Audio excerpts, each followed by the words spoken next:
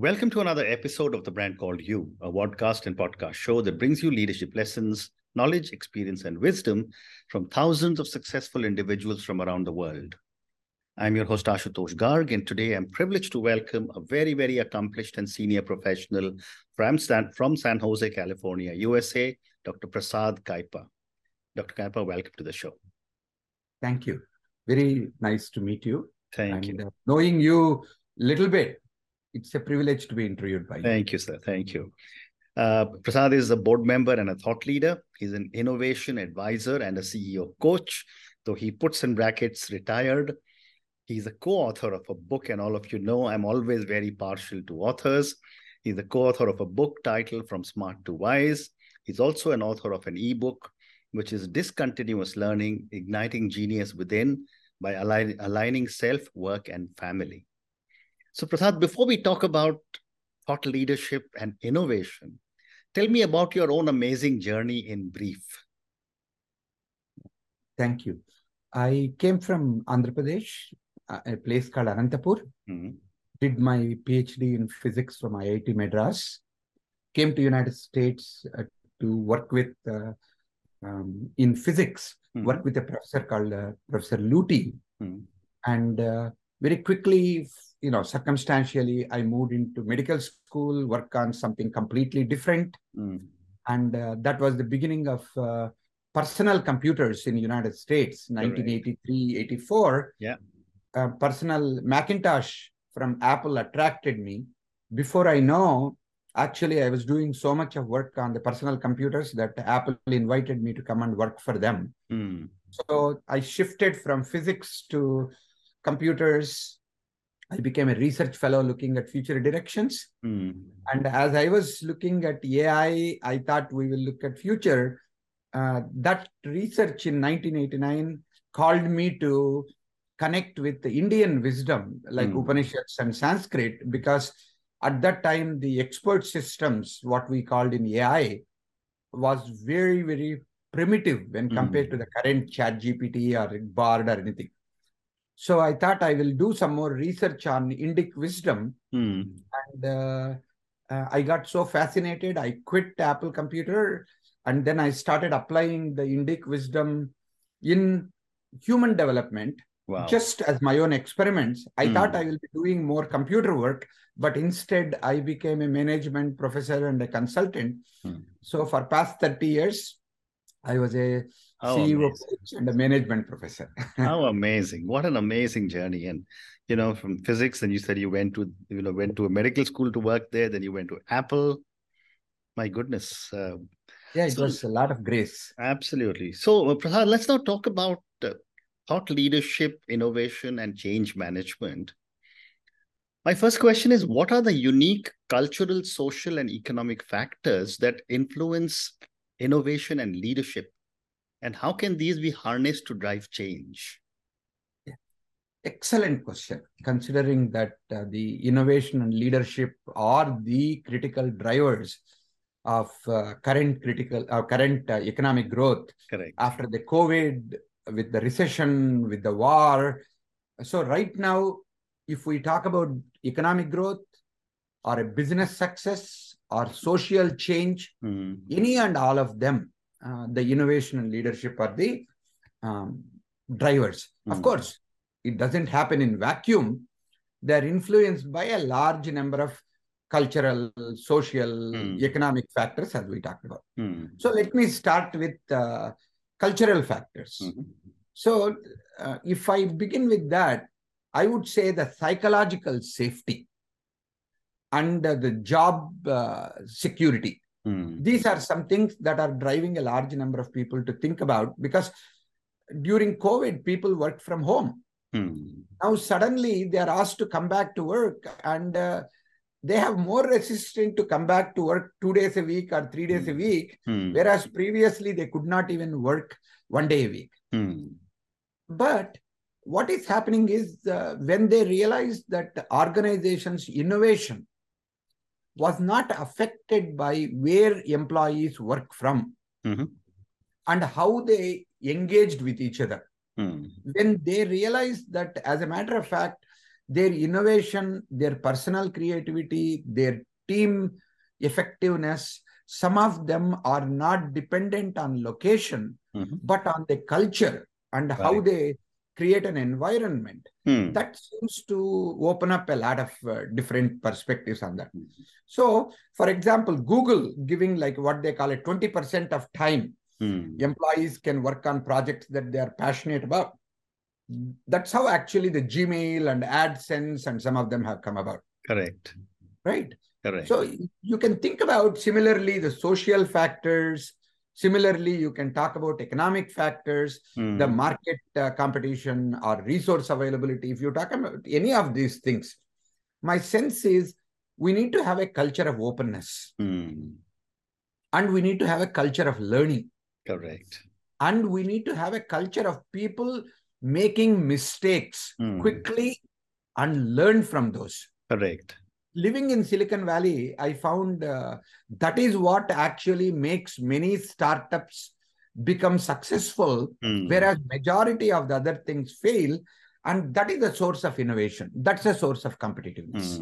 Well said. Great response. Thank you.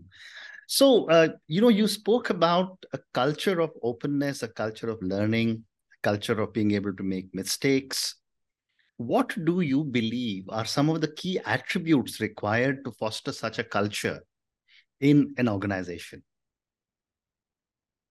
There is a, famous statement from Rigveda. It's called Ano Badra Kratavo Yantu Viswataha. Essentially saying, let the thoughts come from all over. Correct. From all over. What does that mean? Essentially, even at Rigveda period, they identified that the thoughts don't come from within. Actually, they are cross-fertilized. That means when we have an essence of openness to new ideas and continuous learning, that allows for what you might call a ability to come up with fresh ideas, ability to deal with failure, ability to have what is called a constructive dissent. So it's okay for people to criticize, constructive criticism. And also I would say things like curiosity, inquisitiveness.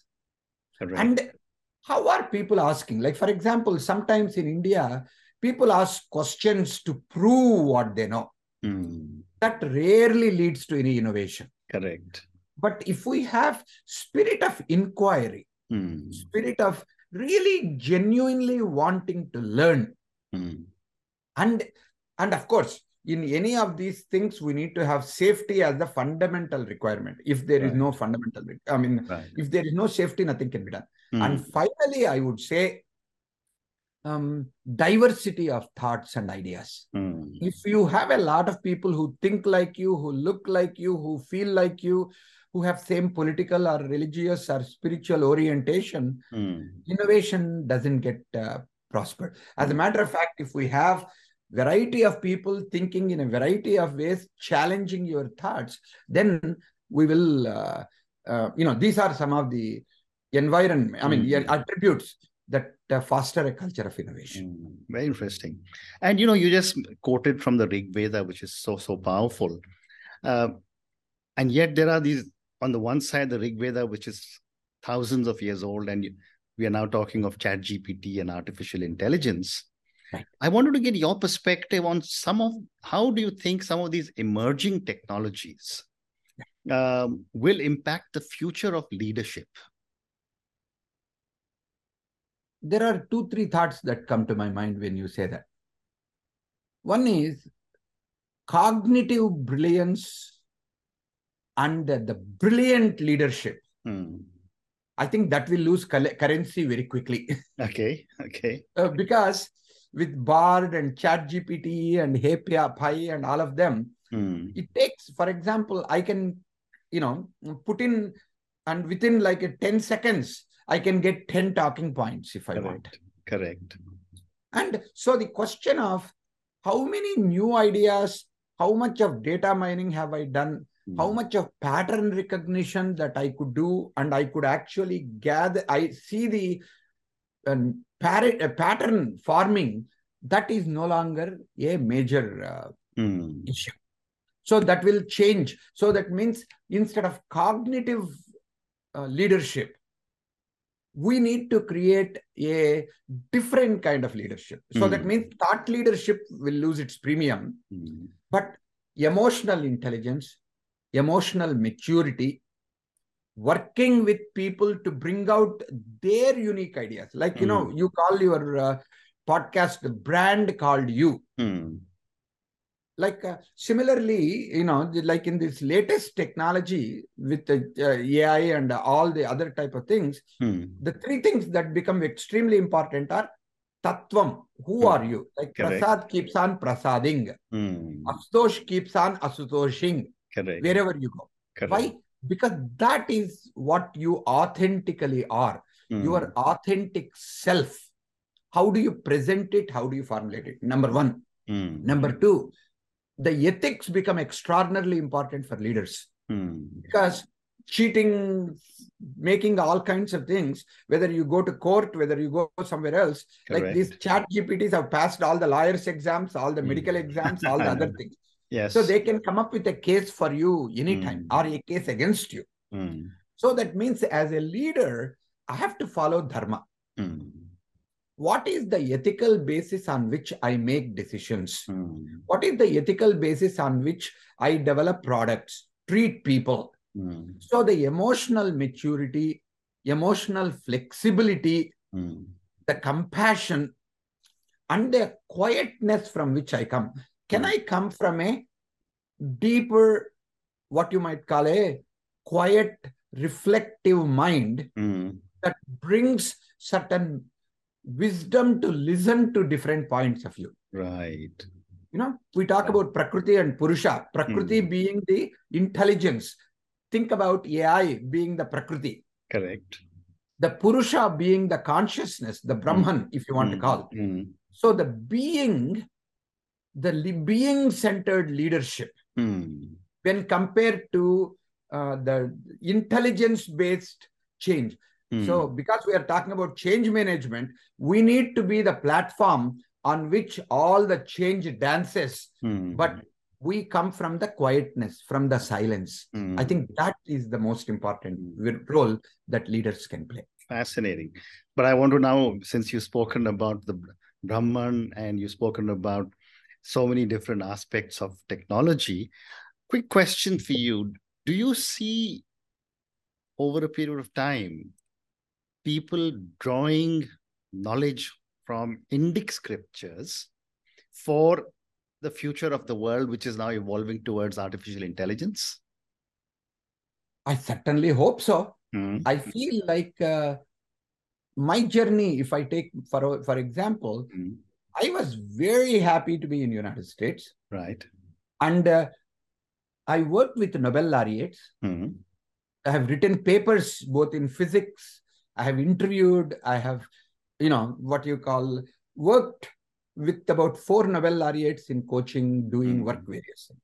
What I found though, at some level, is the wisdom, whether you call it from Hinduism predominantly, but there is enough wisdom from Buddhism, Jainism, Sikhism, some of the... So Correct. If you talk about the Indic wisdom as a whole, has incredible contributions to make as we go forward. Correct.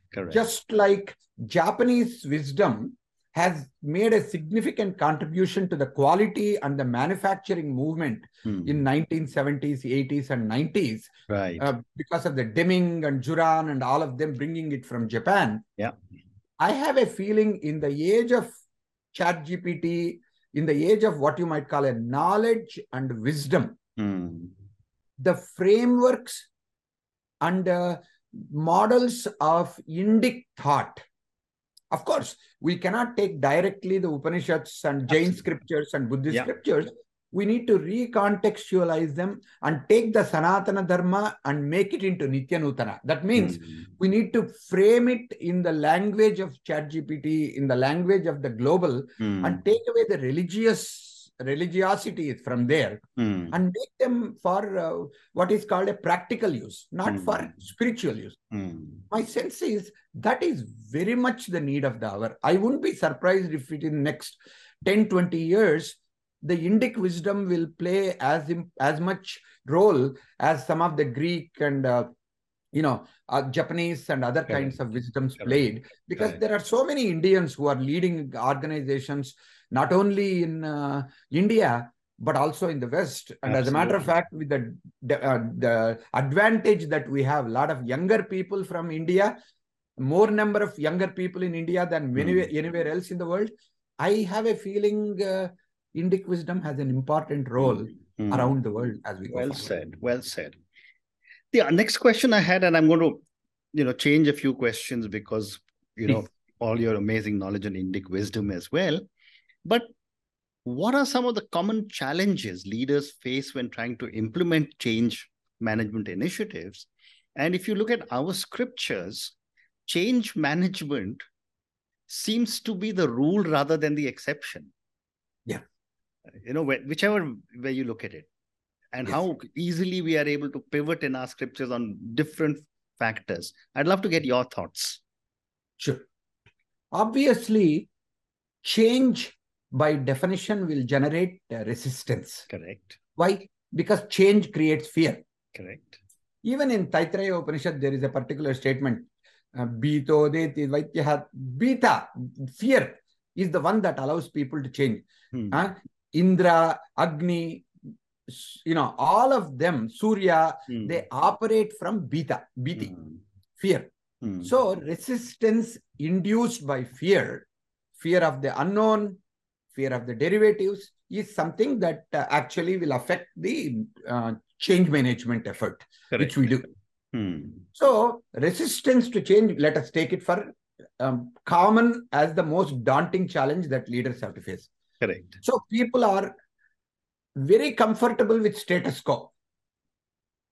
But if you ask them to change anything, so lack of control, perceived lack of control, not really lack of control, because we never had the control to begin with anyway. Correct. Or the concern about workload, all of this will make us stay back, like we are wired to certainty and stability. That is one. Second thing I feel like in a change management initiatives, we'll have difficulty is lack of clear communication. Actually, people don't know how to communicate. There is a lot which talks about in the Indic wisdom, talking about sakhitvam, how to speak like the best friend. We also talk about sakshitvam, how to be a witness to yourself as if you are observing as a third person. Correct. Right.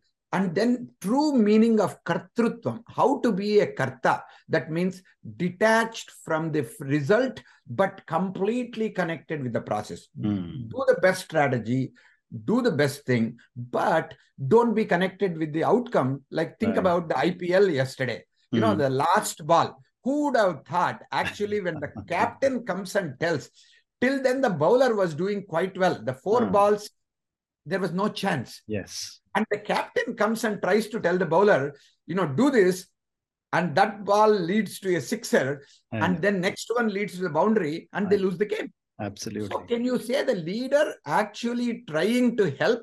He probably was cause of for the Gujarat Titans to lose the game. So what I mean by that is, how do you communicate? When do you need to communicate? When is it necessary? And do people ask for help? When they need it, they will voice their concern. Or they will ask questions, provide the feedback, instead of dumping on them. And the third and the last one I would say is misalignment, both internally. We don't have a kaya, vacha, manasa, we call, between what we say, what we do, what we think and feel. There is an internal misalignment that leads to values gap. Then there is a gap between you and me. You are saying something, but because of my prior experience with you, I will interpret it as something else. Or I asked something because you came to communicate a message, you will use what I asked as an opportunity to give what you want to say rather than what I asked for. So the misalignment between the leader and the follower leads to inadequate leader alignment, inadequate this one. So majority of the time, if the leadership team itself is not aligned, they will start sending mixed messages. Right. And that leads to major difficulty and confusion and failure. Well said. Great response. The other part, and before I ask, I must say I'm very impressed at your knowledge of cricket. I didn't realize after so many decades in the US, you still passionately follow the game. At least the finals and some of the critical ones. I know, fantastic. So my next question, Prasad, is that, there is also a lot of discussion in businesses on leaders being able to create a growth mindset. Yes. And to create a psychologically safe environment that promotes innovation and learning. I'd love to get your thoughts on how this can get done. See, the growth mindset is a concept Carol Dweck. She used to be in University of Illinois. Now she's in Stanford. Wonderful person. We interviewed her for our book From Smart to Wise. One of the things which she said really appealed to me. When she said about the growth mindset, when she wrote the first draft of the book, she showed it to her husband. And he said, Carol, you're talking about growth mindset. I thought you are a pretty fixed mindset person yourself. Okay. So she was pretty shocked at that. But then the key message that she's communicating through her own book and the whole message about growth mindset is learnable. So it is about continuous learning. It is about getting into a place where I recognize my failure and my resilience are both dependent on my ability to learn from my mistakes. If I seek feedback and if I actually be mindful at this moment, my past doesn't determine my future unless I don't learn. Correct. If I don't learn, if I don't have a growth mindset, my past continues to show up in my future. So the growth mindset is critical in terms of, okay, you have asked me this question. I did not think about that. Now, let me slow down and actually look at what are you asking? What can I respond? Can I ask more clarifying questions? Can I actually understand it? Instead of thinking, oh, you're asking me something I don't know, let me look at it and say, why did you ask that question? What makes you think that is important?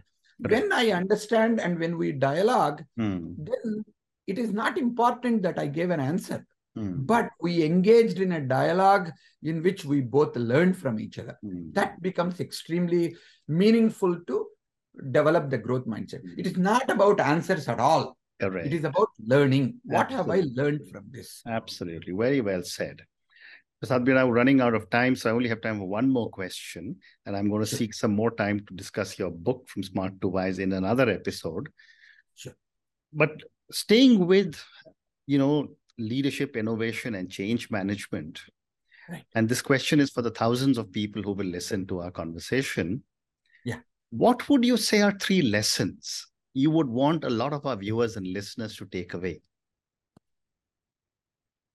Good question. So 3 lessons that I could talk about. So you are saying don't bring it from the book perspective. No, you can bring it from the book also, but we'll schedule another conversation for your book because I think that has got so much to talk about. Sure. There are 3 things that come to my mind. One is role of emotional intelligence and humility. Yeah. Because the conceptual intelligence, pattern matching, all of that is no longer valid with the AI. Correct. So how you connect with people, how you treat people, People remember how you treat them, not what you discussed with them. So as a leader, that's important. Second one is humility.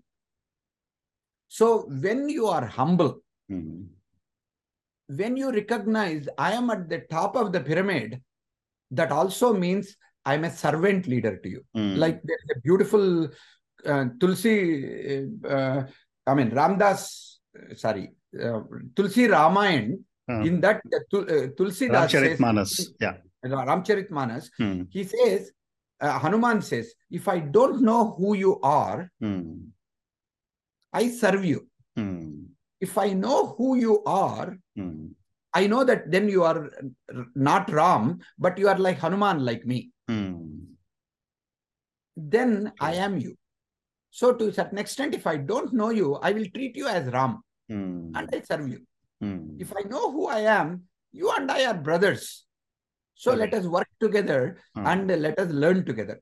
So the humility of learning together and dealing with them as a servant leadership, that is the wise leader's characteristic. That is one. Second one I would say is impact of emerging technologies on leadership. Whether it is big data or whether it is machine learning or whether it is digital transformation or AI, they are completely reshaping the business landscape today. So that means they offer incredible potential to augment my decision-making capabilities and how to personalize customer experiences and also increase my, operational efficiency. So, of course, I also need to be worried about how the lies can be propagated very quickly. And the data privacy, people can spam, people can phish, do that. Job displacement. And the ethics. These become this one. And the last one I'll go back to is the wisdom from, as you said, the Indic scriptures for leadership. They offer, because we are moving from information and knowledge to wisdom. Wisdom is about discernment. Yukta Yukta Vichakshana or Vivek, when you call, it is not about how much knowledge you have or how much information you have. But it is about dharma. Even though people translate it as ethics, dharma is actually an appropriate Sanskrit word to bring it into leaders to think about acting with purpose, responsibility, and integrity. All of these are represented by dharma. And detachment. Like a karmanye vadikaraste mapaleshu kadachana. The ability to act out of detachment with respect to results. Because it doesn't matter what you do, competition and everybody else can do a lot of different things. So acting as a karma yogi. And last one is diversity and inclusion. So that people can have inner harmony. So some time ago, we focused on happiness. Now I think it is time to focus on less trauma, more inner peace. Employees' inner peace, the well-being of the employees is at risk. Let us get them to be in a more peaceful state. If we can get them from that state, then the prosperity will increase significantly as we go forward. Amazing, amazing. And on that note, Prasad, thank you so much for talking to me about your own journey, which has been so amazing. Thank you for talking to me on so many different aspects of leadership, innovation, and change management. Thank you also for talking to me about culture. And I'm grateful that you were able to correlate each of these, if I can use the term, English language management terms with so much from the Indic scriptures.